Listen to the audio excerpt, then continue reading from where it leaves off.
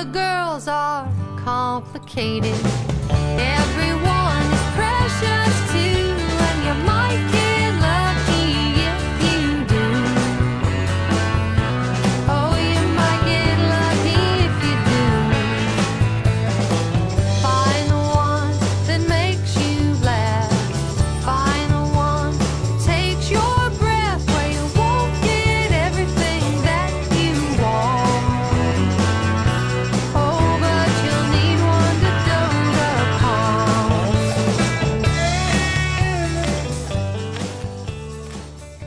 Hello and welcome to episode 78 of the Christian Feminist podcast. I'm Victoria Reynolds Farmer, and with me today I have regular panelists Cady, Grubbs, and Marie Hause. Hi, Cady and Marie. Hi. As we do at the beginning of every show, let's introduce ourselves for any listeners that might be new to our program. You go first, Cady. Hi, I'm Cady Grubbs. I live in Houston, Texas, where I'm an adjunct professor of English at Houston Baptist University. Lately, I've been designing a lot of new online material, which has been really interesting. I also am a Bible study teacher, and with my husband, David Grubbs of the CHP, we have 3 children and one more child on the way. So our house is really noisy and busy, but it's also fun. Yay! Really excited about your new little one. Yeah. And I'm Marie Hause. I'm living currently in Connecticut with my husband Jonathan, and I'm in the MDiv program at Yale Divinity School. And as part of the program, I'm working toward a certificate in women's gender and sexuality studies. And I'm excited to talk about the Woman's Bible. Thanks, Marie. I'm Victoria Reynolds Farmer. I live in Minnetonka, Minnesota with my husband Michael of the Christian Humanist podcast and our 2 cats, Smirjakov and Dorothy Parker, who are thankfully not in the room with me right now. And I'm Senior Manager of Audience Development at Public Radio International, which means I write a lot of audience surveys, and also I read a lot of emails from people who are angry about fake news and words that they think were pronounced incorrectly on the radio. So that's fun times. And as Marie said, today we're going to talk about Elizabeth Cady Stanton's Woman's Bible. But before we do that, we'd like to thank our new fans on our Facebook page. As we've said the past few episodes, we'd like to get to 500 fans. We're at 497. So please share the page with your friends. If you listen to the show and haven't liked us on Facebook yet, please do that. But we do want to give a quick thank you and a shout out to some people who have liked us recently. So thanks to Michaela, Naomi, Diane, Evelyn, Josh, Zoe, Sarah, Jack, Megan, Jessica, Lauren, Brendan, Larry, and Sarah. Thanks, everybody. We appreciate your comments, your likes, your thoughts on our posts and our episodes. We love our community, so please keep sharing your thoughts with us. Now that that's done, let's get into today's subject, which, as I said, is the Woman's Bible, associated primarily with Elizabeth Cady Stanton. And first, I just wanted to say a little bit of background on why we decided to do an episode on this book. So, a few months ago, I don't even remember when we recorded this, but a few months ago we did an episode on the Sheologians podcast and tried to respond to that a little bit, and it was my job to respond to their episode on first wave feminism. And while they mentioned Stanton and mentioned her being a Christian, I felt like there was a real missed opportunity there because they didn't really get into the kind of work she does in the Woman's Bible. So I thought we should do an episode on that, and now we are. So what did you guys know about the Woman's Bible as a text or Stanton as a feminist figure before you prepped for this episode? Marie, why don't you get us started? Well, actually, Victoria, it was you that introduced me to the Woman's Bible because I first heard of it when we were doing episode 2.1, I think, on first wave feminism. And so that was really the first time I'd heard much about it. And I didn't realize then, actually, that it was like her attitude towards the Bible isn't just this one of recovery and saying, like, actually, the Bible is great towards women, because I sort of thought, oh, that's what the woman's Bible must be when I first heard of it. But it's really more of this deep hermeneutics of suspicion. So I was kind of surprised by that in preparing for this episode. I shouldn't have made those assumptions about this first wave 19th century feminism. Cady, how about you? Yeah, this is not something I was really familiar with before preparing for this episode. Obviously, I know a bit about Stanton, and I had heard of the Woman's Bible, but had never really delved into it, in part because I've just never, in all my time in college and graduate school, I never actually had the opportunity to take a feminist theory course or anything like that, and so it was never assigned, and it wasn't something that I knew enough about or had an impetus, I guess, to seek out and really dig into. And like Marie said, I think I probably had different expectations before opening the book about what I was going to find. In particular, I was interested in the choices that the writers made about which female Bible characters they chose to valorize and which they didn't. That was really interesting to me. So this was kind of all new and very intriguing. Great. Well, I'm glad we. It sounds like we learned some things. Hopefully, we can communicate those things well. I also had not read the Woman's Bible before prepping this episode. I had read like teeny tiny excerpts, and I knew some of the kind of historical drama around its composition, of which there is a lot. My familiarity with Stanton went deeper than that, even though I hadn't gotten deep into this text. I had read her letters to and from Susan B. Anthony and read a lot about their friendship, which is really fascinating given that one of them, is this very religious person who stays at home and has a sort of more traditional life. One of them, he's closer to what we would call a career woman and prioritizes the other thing, and they sort of help balance each other out in that way and have a really fascinating relationship. And also I had read a number of Stanton's speeches, including the Declaration of Rights and Sentiments, which is, of course, from the famous Seneca Falls Convention. But I really did learn a lot digging into this text, and the thing that was really the most fascinating to me, I think, is the material in the preface and the introduction, where Stanton lays out why this book looks the way it does. So I'm just going to jump into that now, and then we can chat about your thoughts about the composition a little bit.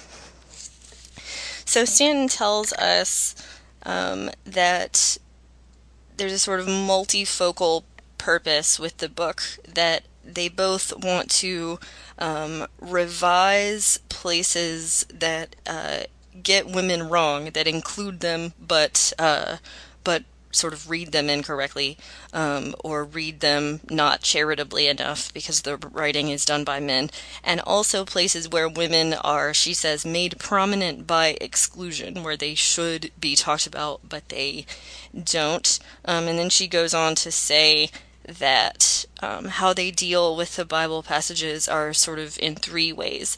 One, they translate, and she makes a point to say that they picked women who are gifted Greek and Hebrew scholars to do the translation, so there's some expertise there. Second, there are people devoted to biblical history, old manuscripts, new versions, and the latest theories. So background information and also different translations of the Bible. They know about those things. And then there's commentary done by committee. And the most interesting thing about that commentary is all the women involved have adopted the following plan, Stanton says, which may be suggestive to new members of the committee. Each person purchased 2 Bibles, ran through them from Genesis to Revelation, marking all the texts that concerned women. The passages were cut out and pasted in a blank book, and the commentaries then written underneath. So this literal cut and paste method seems pretty incredible, pretty radical to me. They're literally taking pieces out of the Bible and putting them in a different textual frame and adding their own text. What did you guys think about that methodology? Do you find it as radical as I do? Yeah, that was hard, and in part that's because I'm the kind of person who I get weird about like too much writing in my Bible, so I acknowledge that that's partially just a personal reaction. But it made me think a lot of Jefferson, in the Jefferson Bible, and the idea of, yes, yeah, cutting it apart, for the bits that you prefer. On the one hand, I can appreciate the orderliness of this method, that they're all following the same method. But yeah, it seemed very radical. And reading it makes reading it a little bit hard too, because just the idea, I'm reading down the line these different Bible verses, and sometimes I would get pulled up short, and I would have to go back because I wouldn't be looking at the numbers, just the words, and would not realize that there'd been a skip of something like 10 verses. It might be the same chapter, but there'd been a skip of verses, because those verses didn't mention women, and so it made it a little bit difficult to read too. I think that's pretty liberating too, though, the sort of forcing us to adopt a new context, because it makes you think about where women are absent, or at least it did for me. I don't know, what do you think, Marie? No, yeah, that thinking about where women are absent, that was something that I appreciated in the preface and the discussion of how like the material form of the commentary kind of plays into its feminist critique, because in point 1 in the preface, she describes how all of the passages that talk about women in some way would only make like 1/10 of the scriptures, and all of the commentary on these passages with the passages can be fit into about 400 duodecimo pages, which is a pretty small format. So it's like this, just focusing on these passages and like the shortness of these passages in relation to the entire Bible is kind of a critique of the Bible, being like, well, women just aren't here much, I did wonder too. Oh, sorry. Just that it's interesting. She doesn't mention any particular view they might have taken towards passages that appear to be speaking to men and women. That was interesting to me too. She talks a lot about how women are taking up so little space, but there seem to be so many places in Scripture that seem to be speaking to men and women. But she didn't really talk about that. If they decided, to discard those wholesale as well because they also included men, I'm assuming that's why, and that it was just a purely woman focused. But that was interesting to me too. That was one of the first questions I had when reading, is what about the passages that appear to be addressed to men and women? Yeah, that's an interesting point. I mean, I think, I don't want to speak for the committee, but I think part of that might be, she talks about the sort of urgency of talking about absence first. So I think that might be part of it. But that is a really good question, because one of the things it does seem like the committee is trying to do is talk about sort of Christianity as a group of people, as a community that should be mutual and supportive. So some of those passages that you're referring to do seem like they fit into that hermeneutic, at least. That makes sense. So, what we're going to do for this episode, because even though the book is short in that it does not cover the entire Bible, it is much too long for us to cover in serious depth in a single episode. So what we've decided to do is each focus on one commentary passage that we found particularly interesting or provocative.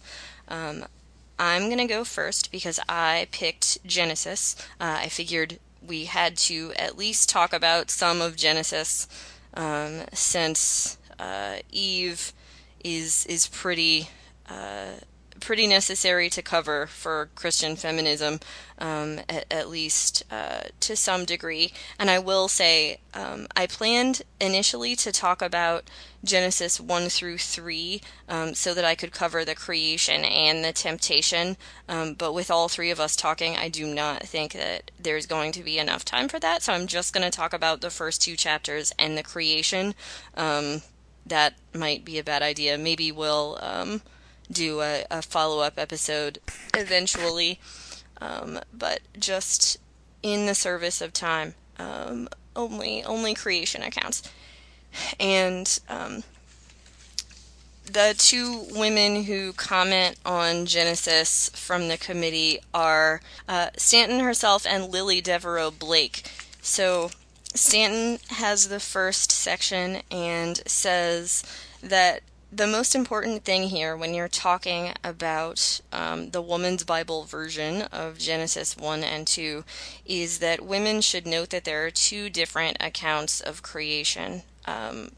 Biblical scholars and theologians call these the E and J texts, the Elohim and Yahwehist texts, because of the different ways that those texts refer to God.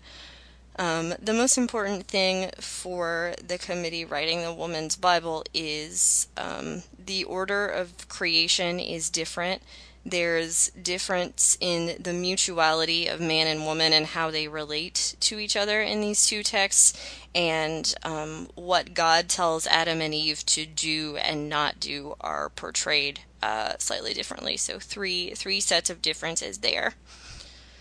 Stanton and Blake point out that in the E-text, that is Genesis 1, 26 and 27's account of creation, man and woman are created together and given dominion over the earth at the same time.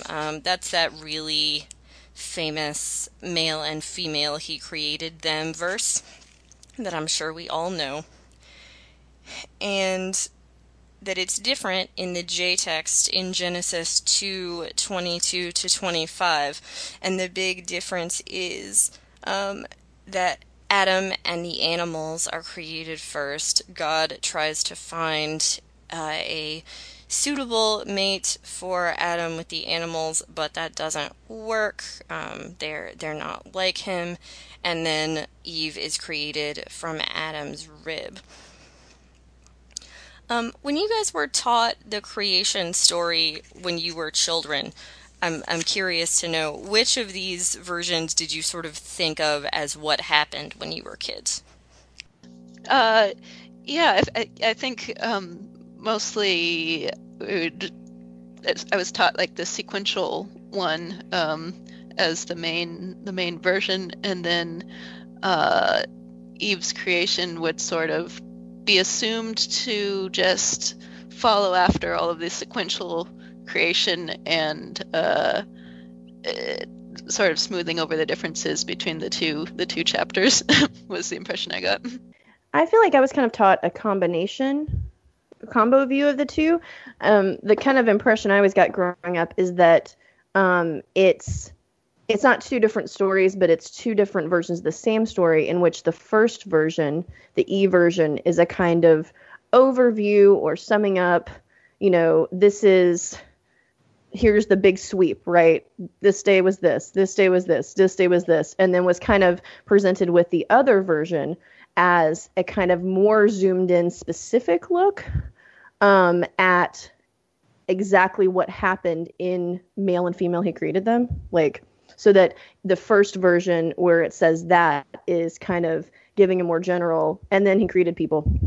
And then the second version is giving more detail about that, so that it wasn't presented as two different versions, but just as a kind of one pass through that gives the whole sweep of all of it, and then a second pass that gives more detail about how the people were made. That's kind of how I was taught it growing up.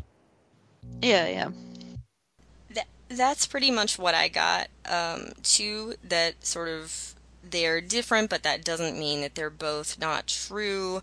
And I also definitely got, and people will try to convince you that the fact that there are differences means that this is not real, so be on guard for that.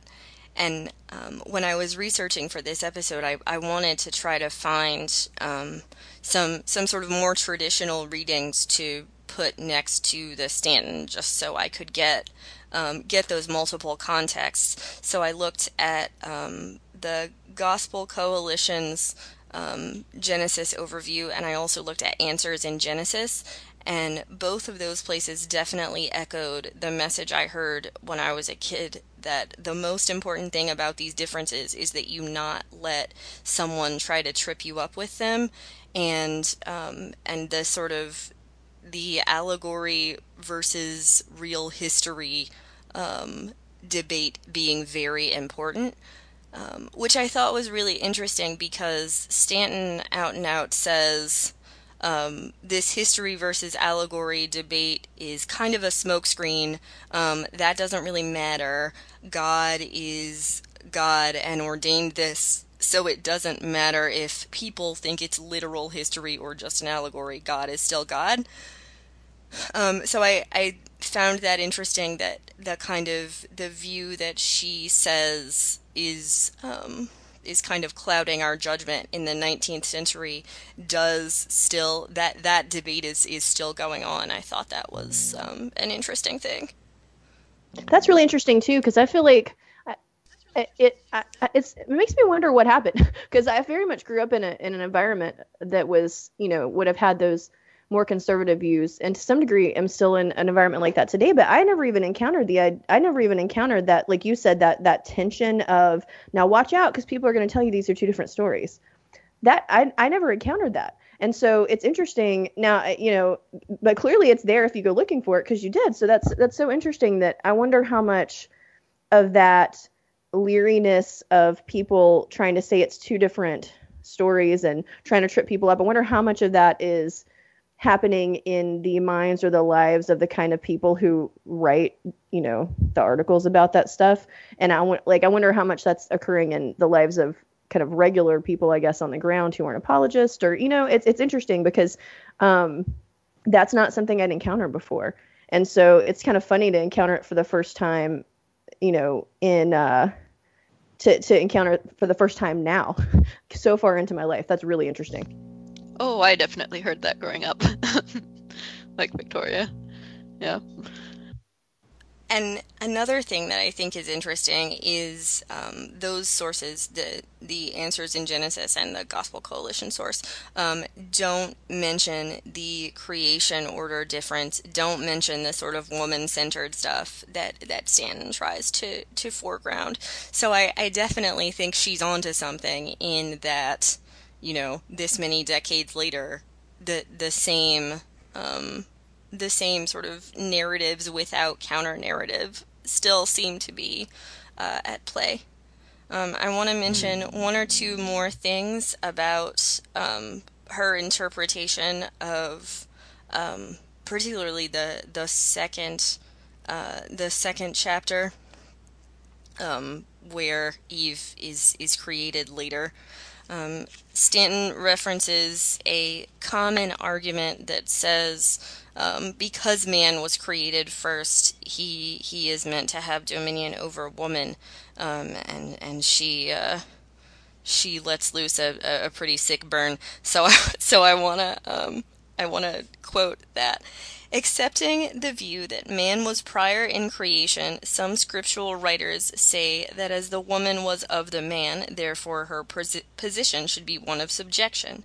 Granted then, as the historical fact is reversed in our day, and the man is now of the woman, shall his place be one of subjection? The equal position declared in the first account, the first chapter of Genesis, must prove more satisfactory to both sexes, created alike in the image of God, the heavenly mother and father. So I think that joke is pretty hilarious. The idea that, like, well, now women create men because we give birth. So what does that mean? Yeah, that was one of the things that I was like delightfully surprised to find in reading Stanton for this episode, that she's just so like snarky. I love it. Right? She's super funny. I love too that somewhere in there she said too, she just pointed out that the animals were created before Adam. So if that's the way we're going to go, then does that mean that they are superior to him because, they were created first? I thought that was funny too. Right. And one last thing, and then I'll let the next person go. But I wanted to mention their reading of verse 24. Therefore shall a man leave his father and his mother and cleave unto his wife. This sort of marriage makes independent families idea that certainly we still hold up. The committee notes, nothing is said of the headship of man, but he is commanded to make her the head of the household and the home.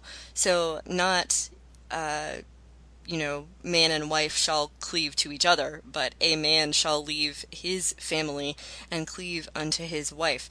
And the interpretation ends, he is commanded to make her head of the household, the home, a rule followed for centuries under the matriarchate. So they're like making an argument for matriarchal rule if we're going to read this as a historical edict for how to structure families. I had never seen that taken that far before. I thought that was pretty interesting, even if it's not an interpretation I would go straight to. No, yeah, and I think it's interesting as the strategy for like undermining the other historical ways of reading the Bible that would then be more against women and towards a patriarchy, because they're like, oh well, you can do it this other way too with equal validity. So, yeah. All right. So since we've got more places to go, I will cede the floor. Cady, tell us what passage you chose to talk about and why. I went to Esther, and in part because I've been reading through a lot of different stories, because I'm teaching a class at church called Forgotten Women of the Old Testament. And so we're kind of looking at the women who don't get pretty flower Bible study books made about them. So there's no Ruth, there's no Esther, or anything like that. We're talking about, like, tomorrow I'm teaching about Jael, so that's gonna be awesome. As part of my research for that class, I've been looking at other different secondary sources about women in the Bible, and I noticed something really interesting in some of the stuff I was reading about Vashti before we ever started preparing for this episode, and that made me think, okay, I wonder what Stanton says about her. And so that's why I chose to look at this. And I think this is enormously interesting. So in the section about, let me find it here, sorry. In the discussion of Esther, I really, really loved the way that, and I'm not sure, Victoria, I don't know, my text doesn't tell me who's commentating on Esther. I don't know if, I was assuming it's just Stanton. Do you know, is there anybody else in there? I'll find it. You keep talking. Okay. So I love the way that she talked about, really about Vashti and Esther, but particularly Vashti, because just background and full disclosure, because I come out of the complementarian world, complementarians have really interesting ideas about Esther. Among other things, I've absolutely seen complementarians try to suggest that Esther's actions were actually actions of deference to her kingly husband and not boldness, which seems just stupid. She could have been put to death for boldly going to talk to the king when she hadn't been summoned, but they decided that somehow her womanly spirit in doing this means that she's still totally submissive, you guys. So that's like a whole other thing. But I've seen kind of modern leaning patriarchal complementarian sources be very down on Vashti in Esther as an undutiful wife, right? Her husband says, come here and show everyone you're beautiful. And she says, no. And so that's kind of one of the views of her that I'd seen. What Stanton says about her, I think, is fantastic. She identifies her basically as a pioneer. Background for listeners, just a reminder, if you've read Esther, if you haven't read Esther, the king's been drunk for 7 days with his men, princes and things. And he says, at the end of this, he commands his wife Vashti to come before them in her crown and display herself in her beauty. I've seen some commentators suggest that this display herself in her beauty means that he was wanting her to come naked. That doesn't have to be true, I think, to make this degrading. And Vashti refuses to come. And this is what Stanton says about her, among other things. Can I jump in real fast? Go ahead. The Esther part is done by Stanton and Lucinda B. Chandler. Awesome. Okay, thank you for that. Yeah, I ordered a printed text and it doesn't say. I've not been actually super happy with this one that I picked. So she kind of recounts the story, gives the biblical text, and for one, she compares Vashti to other women in the Old Testament. She says, we have some grand types of women presented for our admiration in the Bible. Deborah for her courage and military prowess, Huldah for her learning, prophetic insight and statesmanship, Esther, who ruled as well as reigned, and Vashti, who scorned the apostles' command, wives, obey your husbands. She refused the king's orders to grace with her presence his reveling court. And she says further down, Vashti refused to come at the king's command, an unprecedented act of both wife and queen. Probably Vashti had previous knowledge of the condition of the king when his heart was merry with wine, and when the physical man was under the effects of 7 days' conviviality. She had a higher idea of womanly dignity than placing herself on exhibition as one of the king's possessions, which it pleased him to present to his assembled princes. Vashti is conspicuous as the first woman recorded whose self-respect and courage enabled her to act contrary to the will of her husband. She was the first woman who dared, and my text has scare quotes around woman who dared. She also says lower down that Vashti was the prototype of the higher unfoldment of woman beyond her time and a sublime representative of self-centered womanhood, which she's not meaning self-centered in a negative way. Sometimes we do now. She says rising to the heights of self-consciousness and out of self-respect. She takes her soul into her own keeping.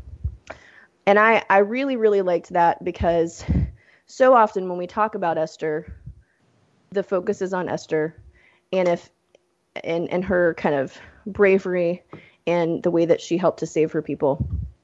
And if Vashti's mentioned at all, it's either in a way that's just she's part of Esther's story, or in some kind of patriarchal complementarian circles, it's negative. The focus on her is negative. I really, really liked that Stanton and Chandler are looking at her as something unusual and different, and that the action and seeing the truth, which is that the action that she's taking is requiring, also absolute bravery to refuse that order.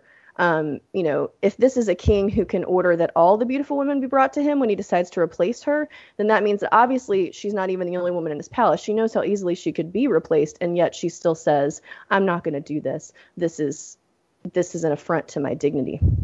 The other thing that I thought was really interesting about this too is that I'm starting to see in my reading for my Old Testament class that even more kind of conservative, what we would now call complementarian ideas about some of these Bible women haven't always been present, even in that community. So that there's these modern kind of complementary negative ideas about Vashti. But one of the books I'm looking at for my Sunday school class, because Alexis Neal, who's also on our podcast, told me that it was an interesting exploration of women of the Bible, is Abraham Kuyper's books, Women of the Old Testament and Women of the New Testament. And Kuyper's writing, actually probably writing this around the same time as the Woman's Bible, right? He's writing in the late 19th century, and totally different than Stanton, right? Very conservative, very reformed, but he takes a similar view of Vashti, and he actually talks about her as much more, as a much better woman than Esther, which is really interesting. But he also, I know, right? Oh, he's super down on Esther. It's super interesting. He talks a lot about Esther and about how she's not really that great. He says something like that. Oh, let me find it. He basically says she does not impress us. Something about Esther. I forget how he says it about Esther, but it's super dismissive. What he says about go ahead. Do you think is this anti-Semitism? Do you think? Maybe, but to me it seems more. One of the things he gets down on Esther for is he talks about how that let me find it. She says that first he talks about her hesitation, that she has to be convinced to do this. That when she finally decides to act, Mordecai has said, "Don't think that you're not going to don't think that you'll be spared too." So he almost sees it as self-interest. He also talks about how marrying a king of a different nation is a violation of statutes and the law. And it's really interesting. He also sees her as being kind of bloodthirsty because she seeks more time, or she seeks to get her people the chance to kill more of their enemies. It's really interesting. But one of the things the way he talks about Vashti is very similar to the way Stanton talks about her. He says she's one of the nobler women of humanity, that no woman who possessed a particle of feminine pride could have obeyed that summons. And he talks about her feminine pride. That's an interesting phrase. I know. Feminine pride, feminine dignity. She proved that she thought more highly of her feminine dignity than of the glamour of her social position. He also talks about her honor. And so it's so interesting. It made me wonder, too, if some of these ideas about Vashti and Esther and some of these things seem to be of that time, too, because he and Stanton are worlds apart. Because he goes on to say about that obviously Christianity has liberated women from these strictures that Vashti was dealing with, and everything's great now. He feels totally differently than Stanton does about the state of women in the time he was writing. But his view of Vashti and Stanton's view are incredibly similar, and it's all about dignity, honor, and Vashti's held up as a paragon because she did not degrade herself by she was courageous enough not to degrade herself before her husband, even if that meant disobeying his command. It was fascinating to see how congruent their views were, even though they're opposite in basically every other way. And so I found that really interesting, and that was one of the things that drew me to want to talk about Vashti tonight. Now I want to seek out Victorian era commentaries on Vashti. That is fascinating. I know. I just stumbled on it. And I was expecting, particularly with Esther, and Kuyper's really interesting too, because he has this whole thing about bravery and courage. He's really weird about his take on Jael is that this was dishonest and wrong, and for her to basically ambush Sisera, and that really, and he genuinely seems to believe that she should have challenged him openly, and that God would have somehow given her the victory if she had challenged him in open combat or something. It's weird. Wow, I had no idea of that. That's so interesting that there'd be that kind of congruence going on, because I wouldn't have suspected that at all. And it also makes me wonder about some of the other biblical figures that you would expect Cady Stanton and the others to be recovering more, like we would see her as recovering Vashti, but maybe she wasn't recovering Vashti. So I would expect her to try to recover Yael that you were mentioning, but when you get there in Judges, it's just well, she was violent, that's a bad thing. And it's not there's no celebration of her in contrast to Vashti. So I wonder if that was just if that was fitting in with the time, or if it was going against a tradition of celebration of Yael. I don't know. I don't know either, and I'm appreciating you very much right now, because I did not realize I was saying that name wrong, and now I know, so I can say it correctly in Sunday school tomorrow. I'm struggling to say it correctly myself. I'm not sure if I am. So, Cady, did you have anything else you wanted to say about the notes on Esther, or can we move on? That's all I've got on Esther. It'd be great to see what the next part is. So let's move on. So I chose 1 Corinthians 11, particularly 1 Corinthians 11, 3 to 15. And that's where we have the statement that the head of the woman is the man, and also the instructions that women must cover their heads while they're praying or prophesying. And it's also the passage where we hear that, it's shameful if a man has long hair. So I was interested in this passage because in the treatment of it, and you have the two commentaries on it, one by Cady Stanton and one by Louisa Southworth, but both of them are pretty much just rejecting the text, not trying to recover it. And I think this is sort of typical of the overall drift of the Woman's Bible, even though we've pointed out some parts where they are celebrating particular figures like Eve or Vashti. But overall it seems like they're kind of not invested in that kind of project of recovery.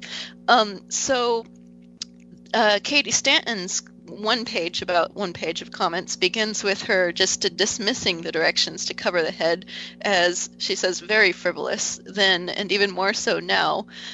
She says that this demand that women cover their heads in church is a requirement, she says, of canon law of vital significance, showing the superiority, the authority, the headship of man, and the humility and subservience of woman. She says women should rebel, she says, against a custom based on the supposition of their heaven-ordained subjection. And then again, it's another point where she gets like very snarky. She points out very briefly that paintings of Jesus or of the Trinity always show Jesus with long curling hair, and she leaves it to the reader to see the contradiction with the biblical injunction against long hair in men. So that's I like that aside on her part. And then we have Louisa Southworth's comments, which are just over a page long, and they perhaps show a little bit more interest than Cady Stanton does in a kind of project of recovery. So she points out how Paul has been used against women. She says it's important to remember the context, that it was considered acceptable for people to write letters under another person's name. So maybe a lot of the New Testament epistles might be like that rather than actually being from Paul. And then she presents an argument that could be used even if you did accept that Paul wrote the letter to the Corinthians. She says that Paul is taking this command from a Jewish legend, not from God. So Southworth says that this is a legend associated with Genesis 6, when, if you remember Genesis 6, the sons of God go to the daughters of men and have children by them. The story being that the way this happened was that angels would grab women by the hair, and that's why it's important to cover the head, because of the angels. And Southworth concludes that this command is coming from an absurd old myth, and so we don't have to follow it. So I think that even though she doesn't explicitly say so, Southworth's comments here leave room for kind of privileging those parts of Paul that aren't indebted to these absurd Jewish teachings over against those that are more truly inspired and more truly Christian. And this kind of division of Paul into like Jewish and Christian parts and rejecting the Jewish parts is in line with a strand of anti-Judaic Christian supersessionism that was pretty prevalent in the feminist treatments at this time. So this would be like... I'm glad you're going to talk about that. Yeah. I was probably more shocked than I should have been at how much, like, ew, Jews are terrible that there was in this book. No, yeah. And it's something that, I mean, you can still see going on in feminist criticism today sometimes, like so say contrasting these horribly restrictive purity codes with all the liberation of Christianity. It's a kind of similar trend that we have. And it's interesting in the Woman's Bible that actually Cady Stanton, in contrast to some of the other commentators, really tries to avoid this kind of thing. She generally tends to present both Judaism and Christianity as equally at fault in their treatment of women. And if you want to read more about this, there's an article called A Jewish Reading of the Woman's Bible from 2011 by Claudia Setzer that talks about this. And one thing Setzer points out is that in an 1885 National Women's Suffrage Association meeting, Cady Stanton tried to put forward this set of resolutions that would blame Christianity equally with other religions for the treatment of women. But the committee revised the resolutions to give them this strong anti-Judaic stance. And she was really kind of dismayed by this, Cady Stanton was. And in her autobiography, she said that this was handing over to the Jews what I had laid at the door of the Christians. So yeah, I'm just mentioning this again because this tendency towards this Christian triumphalism is something that it's very easy to fall into. I mean, something I have to guard against for myself and Christian feminist approaches to the Bible. So it's something that I think Cady Stanton has to teach these later feminists, us now, even if she didn't really keep all of the commentary she edited entirely away from these kind of interpretations like Southworth's a little bit tending toward here. And that, yeah. I think that's good too, though, right? I mean, I enjoy the fact that this book is written by committee, not to any way endorse anti-Semitism, but the it's clear that you have different voices here. Like if you read 100 pages at a time, it doesn't feel like it's all commented on by the same person. And I think that spirit of committee writing, trying to all grapple with similar issues and similar texts, is that there's a real feminist spirit about that. Yeah, and I think when I was reading the background of this, she actually wanted to end up with more of this than she ended up with her commentators. But you get a real feeling of that in the appendix, where you have all of the letters from people who are answering the question of, like, have teachings of the Bible advanced emancipation of women, and have they dignified or degraded the mothers of the race? And you get like so many different answers there. So I do like the variety. Yeah. Oh, and this First Corinthians commentary, there was another thing I wanted to quickly mention, which was, again, the way that I see these interpretations not kind of latching on to what you would expect them to in terms of trying to find ways in which the text would empower women. Like, there's no attempt here, for instance, to argue that Paul shows men and women as interdependent, which you would think you might be able to with, say, 1 Corinthians 11:11. Neither is the man without the woman, neither the woman without the man in the Lord. So, like, taking that kind of verse, something like a more recent commentary, the InterVarsity Press Women's Bible Commentary in 2002, which it's a very different purpose than Cady Stanton, but at this point is able to treat this text as like fairly straightforward, promoting an interdependency between men and women. There's also no discussion here from Cady Stanton or Southworth about like the idea that these instructions about how women are to pray and prophesy in church means that women are praying and prophesying in church and not being silent like they're told to do in 1 Corinthians 14, which you would think they would talk about, but they don't. I noticed that. Like, they throw a lot of shade at Paul, which, I mean, okay. Yeah. But they don't mention that. I was shocked by that. Yeah. Yeah. So, I mean, it's just such a big thing in like current debates about 1 Corinthians. Like, there's a lot of people now who argue about like what exousia, this word meaning authority on the woman's head, means in this passage. Like, some have even said it's a symbol of like a veil that would be a symbol of a woman's authority over the others in the congregation as she's prophesying in some kind of ritual role. So sort of like turning it completely on its head, which I don't completely buy, but it's, an interesting way to go. But there's nothing here about like trying to make the text say something good about women. And I think that this is actually in line with Cady Stanton's description of the project's aim that we have in the introduction, where she says, with the commentary at least, she's concerned only with the plain English and not with, she says, whatever the Bible may be made to do in Hebrew or Greek. So she's most concerned with like how this supposedly plain English of the Bible has caused actual harm to women, and this concern doesn't necessarily have to make the Bible be supportive of women, because she's showing it how it's hurt women. And in this approach, she reminds me a lot of like the approach of her fellow abolitionist William Lloyd Garrison, who had like this similar approach to the Bible and saying the Bible, actually does support slavery. That's very bad. So let's, forget that and just, not support slavery and not follow the Bible in that. There was such, division over biblical interpretation in relation to abolition. I think that would be like a really interesting thing to look at sometime in an episode, like looking at how these approaches to biblical interpretation that arose in relation to abolition would influence later feminist and queer approaches. That's a really interesting idea. Yeah, and it's interesting too.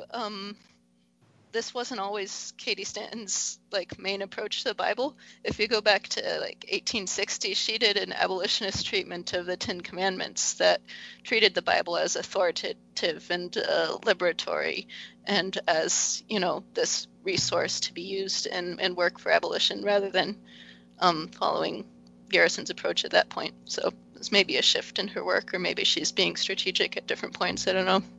It's really interesting to think about how these interpretations are influenced by the cultures that give birth to them. Yeah, did you guys have any thoughts on this section of 1 Corinthians? I think you've covered more than what I had to say. Me too. Yeah, I mean, I can't think of anything else that, but other than just, I think you're right. It is interesting, the two different voices that are happening in that commentary. And I think that you're right about kind of how they're each taking a different take. And I was thinking when you said it earlier, Victoria, that about loving the idea of this being done by committee. And I think that is so valuable, particularly because if one of the aims is to kind of correct some damage done in the past as they were seeing it. And I don't think this is not, usually editions of the Bible are done by committee, but just thinking about general theology and things like that, so often, there might be a man's name, or it might be, I feel like kind of men working in theology, it tends to be more monolithic, more about the single person, more kind of ruggedly individualistic, whatever you want to call it. But the idea of working in community to do commentary, I think, is just a way of differentiating themselves. Besides the ideas, that the actual method even is differentiating themselves, and I found that really, really wonderful. Of course, we should not neglect an opportunity to say that though there are multiple voices in this interpretation, they are primarily well-to-do white women that shouldn't go unsaid. Sure. Definitely, yeah. But yes, the committee thing is quite liberating, I think. Even just seeing the list of 10 or 12 names on a page was a powerful experience for me. I'm glad you mentioned that, because I didn't think about it till now, but you were right to just to put that caveat about how these women still have very much in common with each other. At one place I noticed it was one place where Stanton was talking about how she said something like the darkest page of history is the injustice done to women. And I mean, she's trying to make a point, but I immediately started to think of, well, hold on, because I was immediately thinking about all the connections between their movement and the abolitionist movement, and thinking about she's an abolitionist, like that. Yeah, and so that you yeah. that you would say that after having spent so much time trying to address these injustices that were done via slavery to men and women is just very interesting. And I don't, it seems such a strong statement to make. And I immediately thought, well, okay, but what about, yeah. So it was interesting to kind of, that kind of pulled me back out and thought about her perspective and who she is and who these other women are. And, that it's still, very much coming from her, I guess, surroundings, environment, whatever you might say. For sure. Yeah. Okay. This has been a great conversation, but we're running close to the end of our hour, so let's go to our third and final segment of every episode, the Passing On segment, where we recommend a text that we think you should check out. Marie, you go first. Thanks. Okay, so since we're looking at this Bible commentary, I thought I'd go ahead and recommend another commentary, the Queer Bible Commentary, which is from 2006. It's edited by Darren Guest, Robert E. Goss, Mona West, and Thomas Bohash. Not sure how to pronounce his name. And this commentary has an entry by one contributor for each book of the Bible, some books are combined together, like all the minor prophets are treated together and the two-part books are together, but it covers the whole Bible, basically. And it offers queer commentary on the text. But like with the different voices that we see in the Women's Bible, there's not like a consensus on what queer commentary on the text means. There's so many different approaches, and that's something I love about it. There's approaches that range from like prioritizing, really getting into the details of the historical context, to, on the other hand, like more highly individualistic approaches along the lines of cruising the scriptures, to use Tim Cox's term for that approach. And there's a range of commentators as well. From you have the best known names in academic queer theology, and you also have pastors working day to day in the church.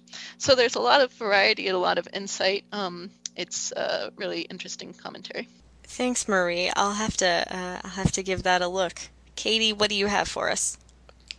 So I'm going to recommend an article in reading Stanton and Chandler on Esther, and just thinking through a lot of stuff about Queen Esther this week. I was actually really interested to see an article on Christianity Today, which was actually from February, I think, but it's connecting Queen Esther to current events. So the title of this article is, quote, "Queen Esther inspired me to speak up, says Nasser victim." One of the young women who was victimized by Larry Nasser throughout his time as a doctor for gymnasts has kind of cited Esther as an example of, one way that she gained the courage to stand against her abuser.